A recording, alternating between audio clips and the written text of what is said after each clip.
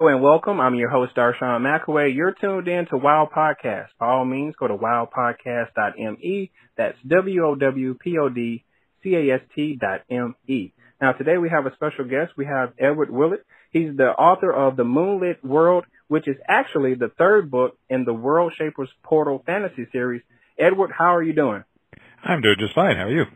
I'm doing great. So I want to learn more about the World Shapers Portal fantasy series. Tell me about that. Well, the World Shapers are set in a labyrinth of shaped worlds. The premise was sort of like authors living inside the worlds that they shape. My main character is a young woman who's living a pretty ordinary life in a small Montana city when things start to go haywire. Her best friend is killed in what looks like a terrorist attack, and there's a mysterious stranger who shows up and tells her that actually this isn't the real world she's living in. It's a world that she shaped, even though she doesn't remember it. And she knows this is true because after her friend is killed, she says this can't be happening, and just like that, it never happened, although her friend is still dead, but nobody else remembers she ever existed. So she knows there's some truth to this. And so that's the general premise, and there's a whole labyrinth of these shaped worlds that they can travel between, and she has the power, if she can gather the knowledge of the shaping of these various worlds and get it back to the mysterious Agraire, who's like the spider at the center of the web of these shaped worlds. She can save them all from the adversary who's come into her world and is causing all these problems. So the first one takes place in a world very much like ours, but with some differences because it's not quite our world. For example, lacrosse is the big professional sport. Right. And then in the second book is based on a Jules Verne-inspired world. The shaper of that world really liked Jules Verne, so it's got weird, airships and floating islands and things like that, submarines. And then the Moonlit World, the one that comes out in September, is set in a world that was shaped by people who really like werewolves and vampires. So it's my working title for a while was Werewolves and Vampires and Peasants. Oh my! So with the Moonlit World, I'm interested to talk to a writer such as yourself because what I want to know is where does the inspiration come from to create your own fantasy world? Oh, that's a good question. I interview a lot of authors on my own podcast, and I always ask that question: why do we do this? I think it's just a creative impulse. I think it's in all of us. If you want to take the religious view, God created man in his image, and part of God's nature is to create things, and that was certainly the way Tolkien looked at it. We're doing like sub-creation. We just have this creative impulse, and people find outlets for it in different ways. And for me, because I was always a huge reader of science fiction and fantasy, I was always drawn to the idea of making up worlds that are different from ours and imagining the adventures you could have in them. And I started writing as a kid, and I've written ever since, and it's just something that makes me happy. Right. So with this particular series, are you interested in turning it into like some type of TV sitcom or some type of movie? Oh, well, that would be great if anyone were interested. I think it would make a great TV series because obviously it is kind of episodic in that you go from world to world, and within a TV format you could certainly make that work. But that's not really up to me. I just write them and hope that they find an audience, and that if somebody out there discovers it and thinks it would work in that format, I'm all ears. Give me a call. Right. So do you have any co-authors in your series? Nope. I'm a one-person author on everything I've ever worked on. So what does a regular day for you look like since you have a podcast and you're promoting your series? Like, give me a little bit insight on your personal day. Oh, well, I've been a full-time freelance writer now for 27 years. It will be this fall. So the day varies depending on what my assignments are, but typically, you'll do the usual sort of computery stuff and emails and all that kind of thing in the morning. If I'm working on a book, I will often do about 2 writing sessions, maybe one in the morning, one in the afternoon of a couple of hours each. I'm a pretty fast writer, so the fastest I've ever written anything was probably I did a 60,000-word novel in 2 weeks once when everything was flowing really well. So wow. I've done 100,000 in a month. So I can write really fast when I'm working on something like that. But because I'm a full-time freelancer, I'm often juggling multiple projects, and I also do freelance editing, so I'm sometimes working on other people's books at the same time. The podcast, I only do it every 2 weeks because of the time commitment, because it is an hour-long conversation with another science fiction and fantasy author about their creative process. So that's something that comes up. The interview will come up maybe once or twice a week. I'll have an interview, and then the preparation takes another few hours because of editing the transcript. I do a full transcript and all that sort of thing. That's kind of a minor part, though it is time consuming whenever it's time to put another one out. So with the COVID-19 going on, and I kind of dislike to give this virus so much credit, but with it going on, are you finding any inspiration to create some new worlds? I can't say that it's particularly affected me in that way. I'm still doing what I've always done. The biggest change for me was that I've always worked at home, right? So that didn't make any difference. But my wife started working at home, so that was different. So she had my office, and I had to work on my laptop downstairs. But yeah, other than that, it hasn't really affected the way I work very much at all. So have you ever tried any other genre of books? Oh, I've written tons of nonfiction. I started my career as a journalist. I studied journalism at Harding University in Searcy, Arkansas, which is the state you're in. And I started as a newspaper reporter and then eventually editor, and then I did some communications work. So I started in nonfiction, although I was writing fiction on the side all that time. And over the years, I've done a ton of like children's science books, and even I wrote a Genetics Demystified for McGraw-Hill, and I've done local history books, all sorts of stuff like that. So yeah, I do write other genres, but when it comes to writing fiction, I almost always end up in the science fiction or fantasy realm.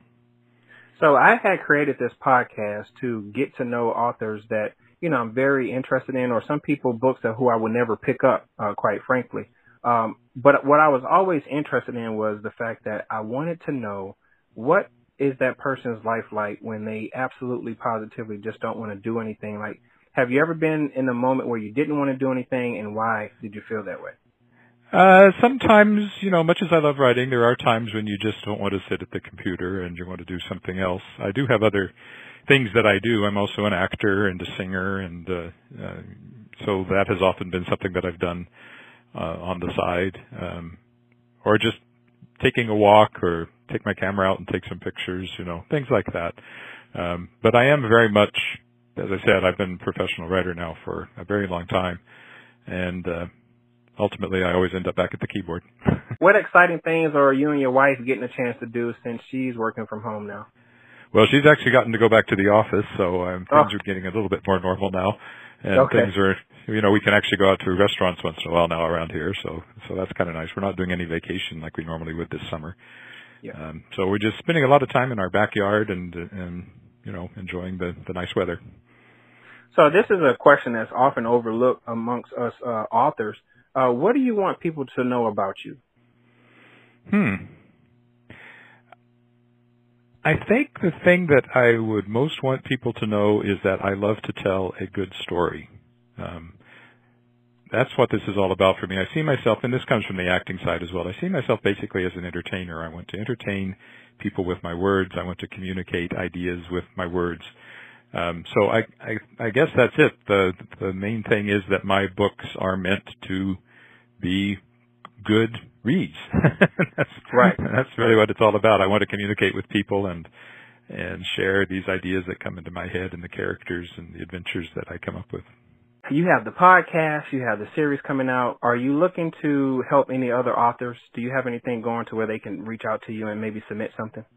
They can certainly reach out to me, although I do have a small publishing company called Shadowpaw Press, which has largely been focused on my own work, but I'm hoping to get it to the point where I might be able to publish someone else. I do have coming out of the podcast, I actually have an anthology coming up with short stories from guests of the first year of my podcast, and these are many of them major international bestsellers who are providing, some are providing reprints or some are providing original fiction. So I'm sort of branching out with, that was kickstarted, that one. So I'm sort of branching out with Shadowpaw Press, and I do hope at some point to be able to take on other authors, but at this point I don't think it would make sense because I don't think I can give them what I would hope they would find with another publisher and when it comes to distribution and attention and things like that. But I would like to get there. And I do freelance editing, and I've mentored authors. I've been writer-in-residence at the Regina and Saskatoon Public Libraries here in Saskatchewan, which were several months where I worked with new authors and tried to help them with their writing.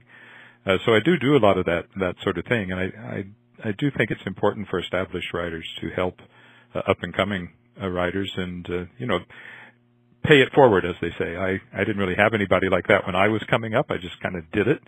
but it would have been great if I had. So whenever I can help somebody else, I try to. You breezed over the Kickstarter. I want to learn more about that project. Is it still going? Yes. No, the Kickstarter was successfully funded. I was looking for 13,500 Canadian, Okay.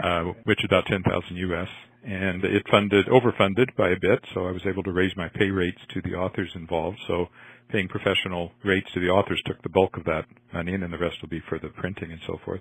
I'm waiting on one story from one of my big name authors. I've got everybody else's story, and as soon as I have that, I'll be pulling it all together.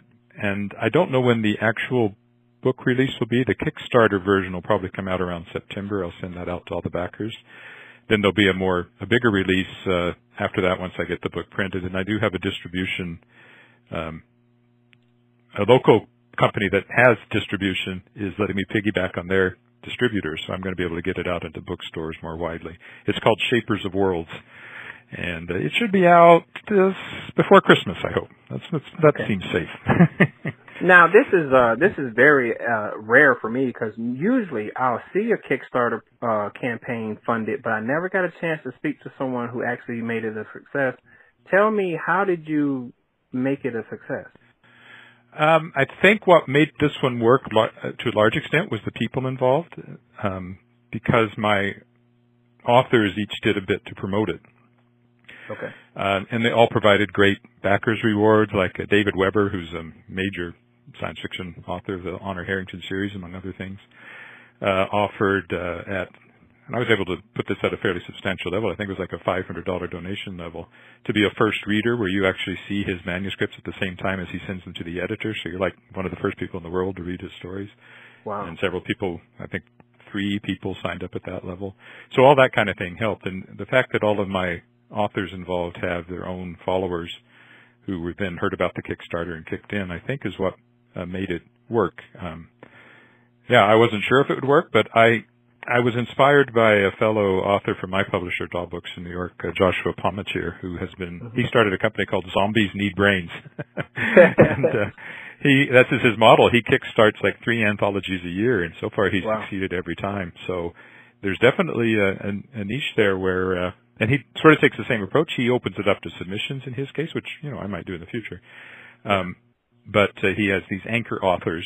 So again, you have these sort of bigger name established authors who help to sell the project by their participation. So I think that was kind of the key for me. So Edward, let's tell people where they could purchase your book and how they could follow you on social media. Okay, well, you'll find my book in any bookstore, Amazon, any online bookstore should be able to order it or will have it in stock. It's because it comes out through Daw Books, which is under Penguin Random House, so they have proper distribution for their books. My other book, Shadowpaw Press, is shadowpawpress.com. You can also buy books directly from me, autographed at edwardwillettshop.com. 2 T's on Willett, Willett. And you can find my regular website at edwardwillett.com. I'm on Twitter at ewillett, 2 T's. I'm on Instagram as ecwillett. And I'm on Facebook at edward.willett. I really should have had the same thing for all of them, but I didn't think that far ahead. Right. Well, I'm your host, Darshawn McAway. You're tuned in to Wild Podcast. We're speaking to author Edward Willett. He's the author of The Moonlit World. Edward, it was such a pleasure speaking with you. Yes, thanks so much for having me on. No problem.